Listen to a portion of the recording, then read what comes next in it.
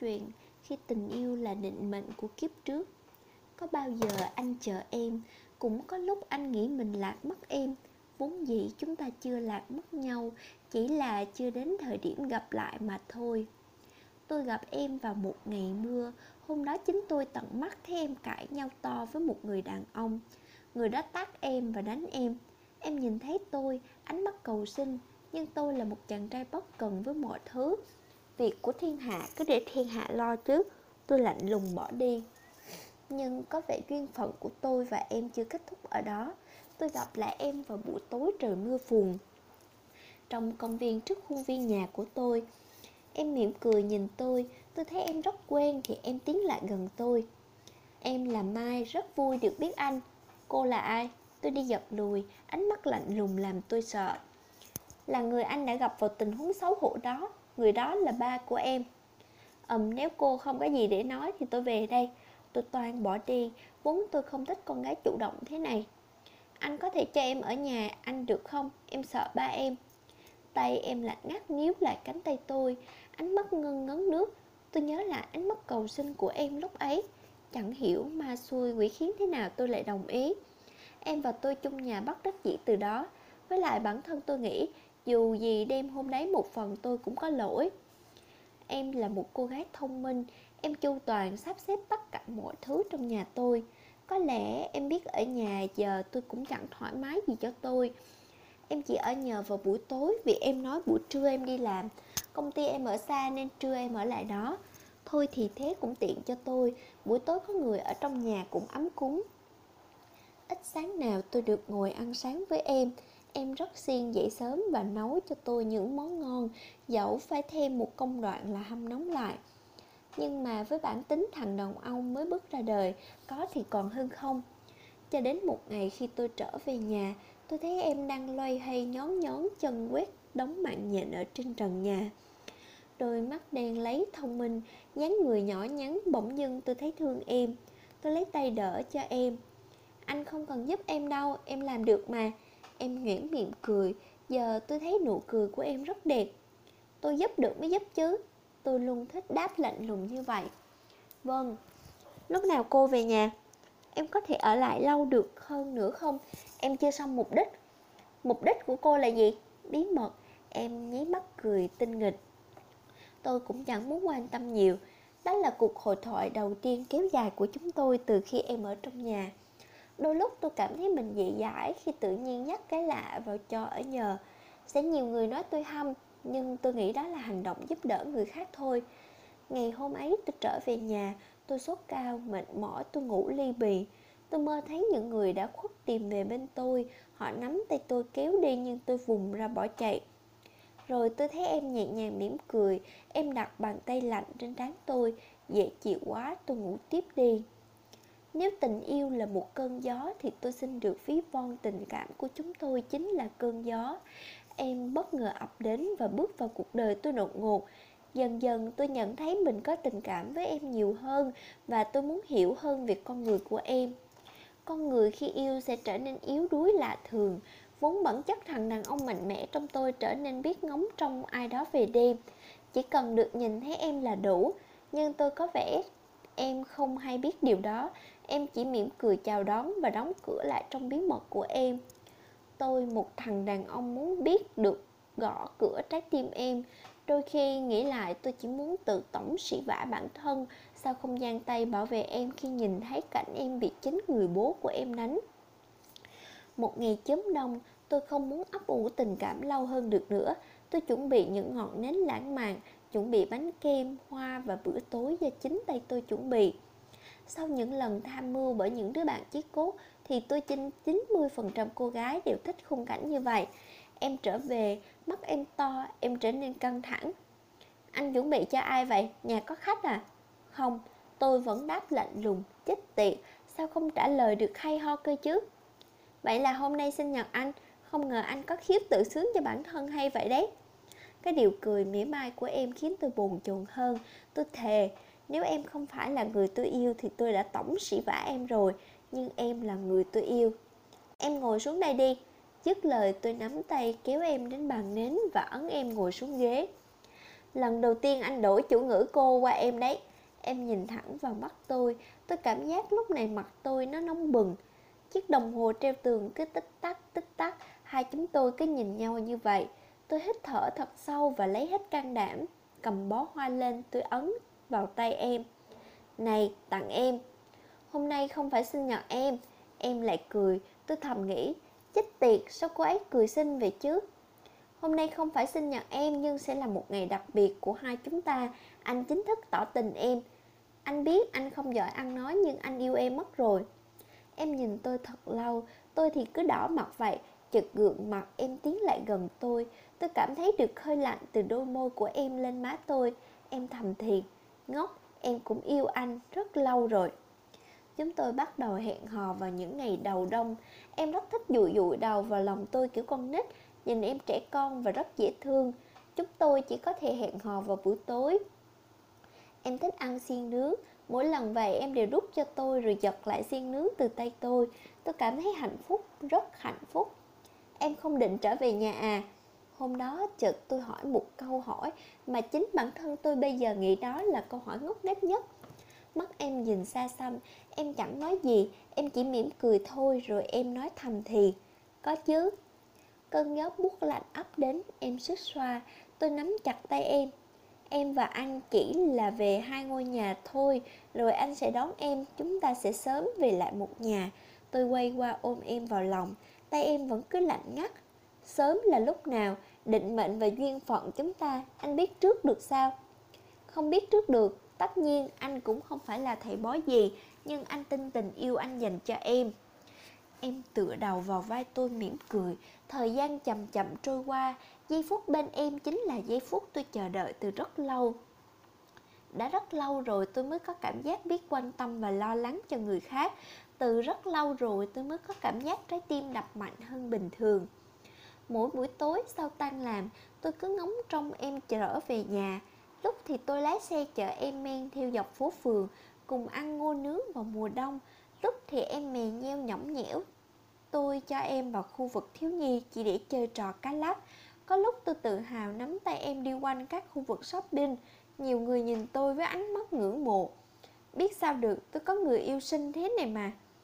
Hôm đấy tôi hôn vào má em, chợt thấy má em lạnh ngắt. Xích xoa, tôi xoa xoa hai tay lên má em, chỉ muốn em ấm áp hơn. Em áp bàn tay lạnh ngắt lên tay tôi rồi em trầm ngâm. Anh luôn yêu cô gái có bàn tay lạnh như em chứ? Nếu em không bao giờ buông tay anh ra. Nếu buông thì sao? Em nắm chặt tay tôi lắc lắc. Thì cho buông. Tôi cốc nhẹ vào trán em rồi ôm nhẹ em. Chợt em nói thì thầm. Vì sao tối đó thấy ba em đánh em, anh không can ngăn?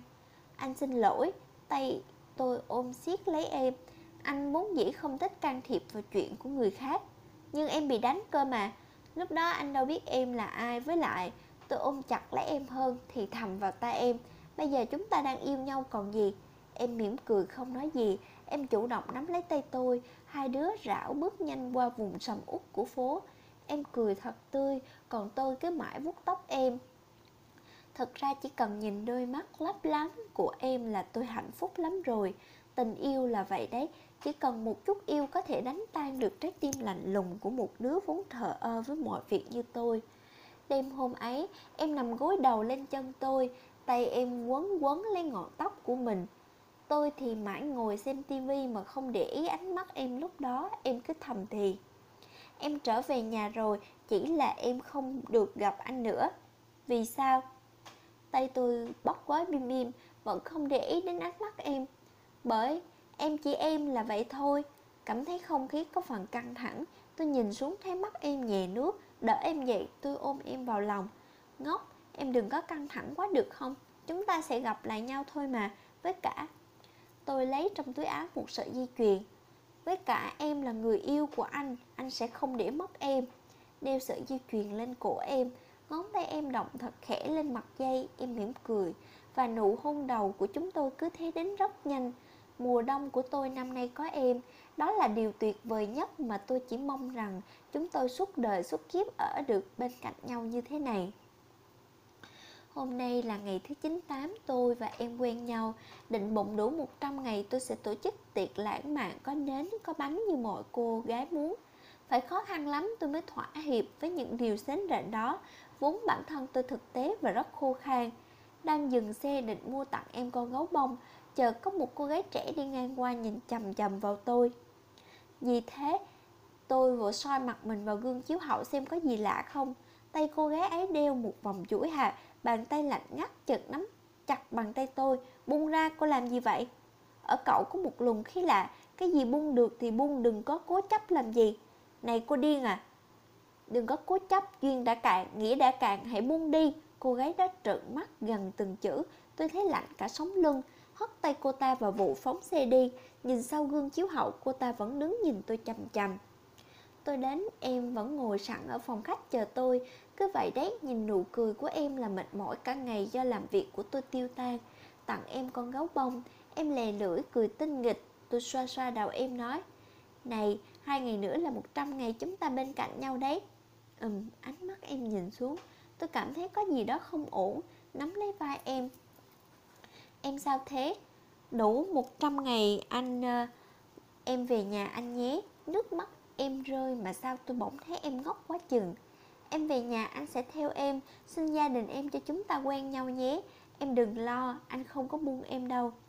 Dứt lời tự nhiên tôi nhớ lên lời cô gái lạ lúc chiều. Có một chút gì đó trong tâm lý len lỏi đầu óc tôi.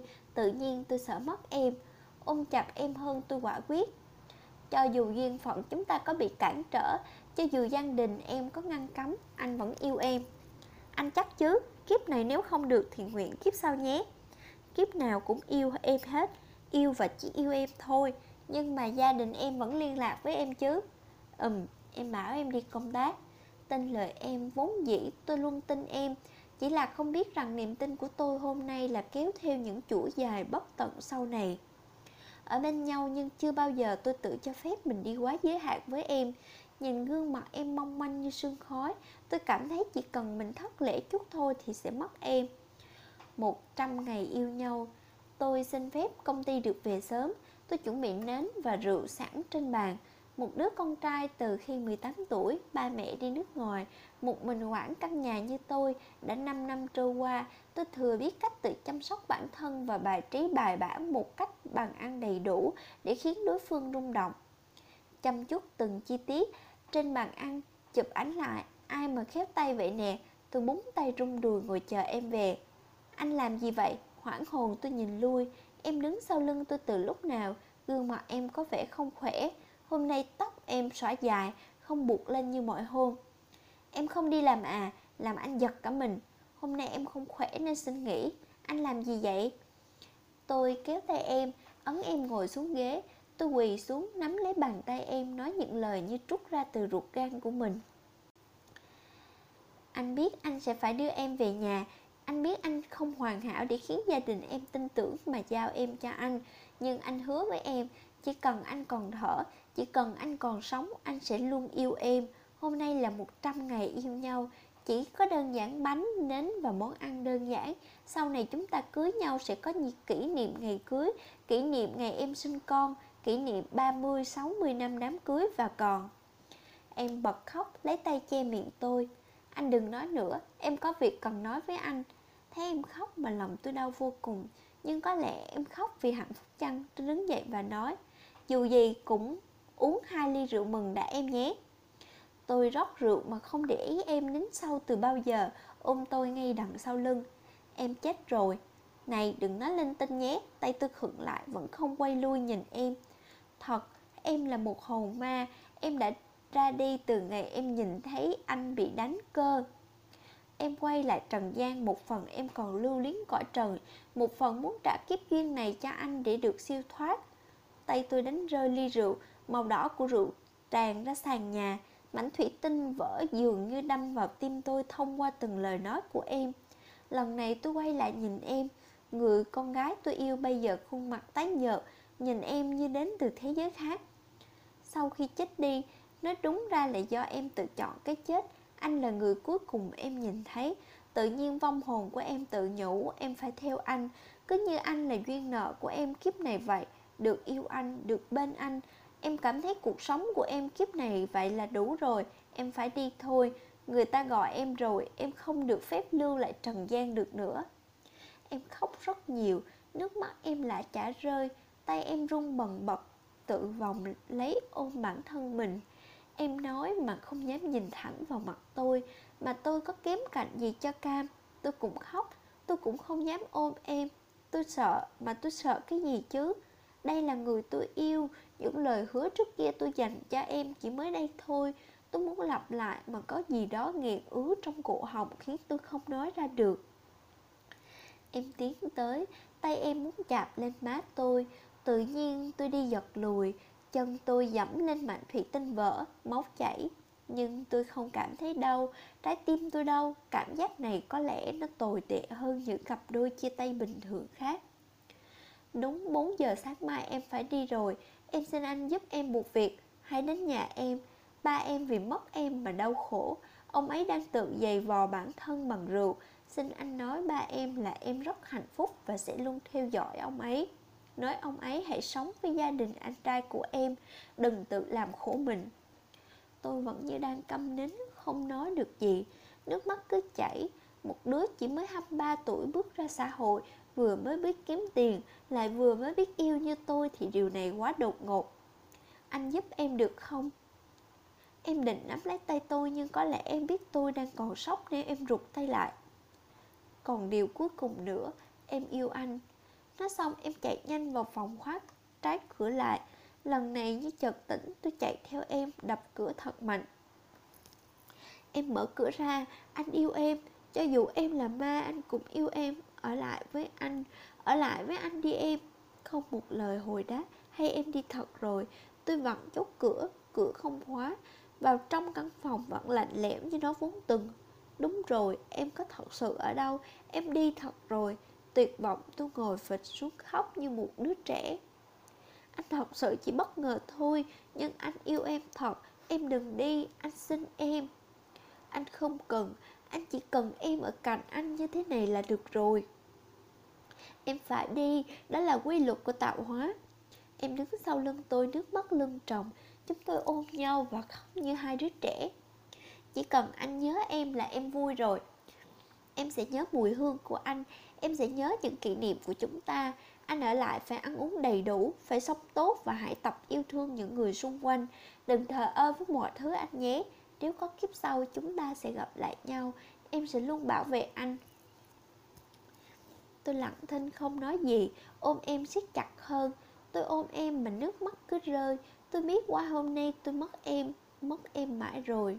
Nghe tiếng chim hót và ánh nắng rọi qua cửa sổ, tôi mới biết cả đêm tôi nằm dưới sàn trong phòng em. Sợi dây chuyền nằm gọn trong bàn tay tôi. Bật dậy như người vô hồn, tôi tỉnh cơn mê và gào khóc. Anh yêu em trở về đi. Nắm sợi dây chuyền của em mà tôi vẫn không cảm thấy được. Em đâu rồi? Tôi nằm vật ra và cảm thấy mọi thứ như đóng sầm trước mặt tôi. Những kỷ niệm chúng tôi bên nhau bủa vây lấy tôi. Nước mắt tôi không ngừng rơi. Tròn 30 ngày em bước xa khỏi cuộc đời tôi. Cũng như cái cách em đến bên tôi vậy. Đứng tự soi mình trước gương, tôi đã lâu không để ý đến mình. Râu không cạo, tóc không chải chút, nước mắt rơi. Nhớ lời em nói tôi phải sống thật tốt. Chỉnh đốn lại diện mạo, tôi lên đường tìm nhà em. Căn nhà nhỏ và giường như bừa bộn tới mức không ai chăm sóc. Tôi gõ cửa. Một người đàn ông ra mở cửa. Nhìn ông ấy tiều tụy và người còn nồng mùi rượu bia. Mai, con gái của bác muốn nhờ cháu chuyển lời. Khẽ thoáng ngạc nhiên, bác mở cửa mời tôi vào nhà. Trong nhà có một góc bàn học toàn ảnh của cô ấy. Cô ấy đang mỉm cười. Trên bàn đầy vỏ lon bia. Bác ấy khẽ thở dài. Tôi mong nó đến tìm tôi dù chỉ trong mơ. Vậy mà nó đến tìm cậu sao? Toan định nói tôi là bạn trai của cô ấy, nhưng tôi nghĩ đây là bí mật mà tôi muốn giữ riêng cho tôi. Vâng, Mai nhờ cháu chuyển lời đến bác. Bác hãy sống với anh trai cô ấy và hãy yên tâm về cô ấy. Người đàn ông ấy ôm đầu khóc. Tôi chưa bao giờ thấy người lớn tuổi khóc như thế này. Chỉ tại bác hiểu lầm nó, cho rằng nó hư hỏng, đánh và chửi nó nên nó mới tìm đến cái chết. Như có cái gì đó thôi thúc, tôi nắm lấy tay bác.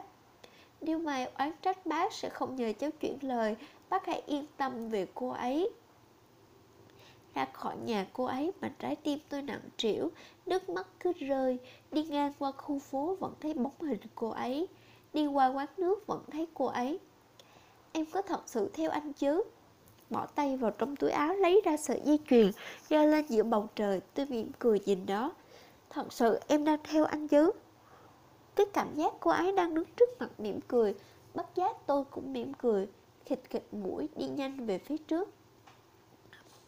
Nếu chúng ta thật sự có duyên, anh tin chúng ta sẽ gặp lại em nhỉ? 22 năm sau, tôi bây giờ là phó giám đốc của công ty. Bàn làm việc của tôi vẫn để ảnh của em. Gần 45 tuổi rồi, có mọi thứ, nhưng tôi vẫn chưa hào hứng kiếm một nửa của mình. Ba mẹ cứ giục vì ông bà bảo cũng già rồi. Chị gái tôi, con cái lớn hết, chỉ còn mình tôi. Nhưng biết sao được, tôi chỉ muốn xin lỗi em vì giờ tôi không có cảm giác muốn yêu một ai khác để sống tốt như em mong muốn. Chợt có thông báo của thư ký. Phó giám đốc, trưởng phòng nhân sự báo anh phỏng vấn gấp một vị trí trưởng bán hàng vì giám đốc đi nước ngoài gấp. Đưa tôi xem CV của cô ấy. Một cô bé 22 tuổi, vừa tốt nghiệp thôi sao?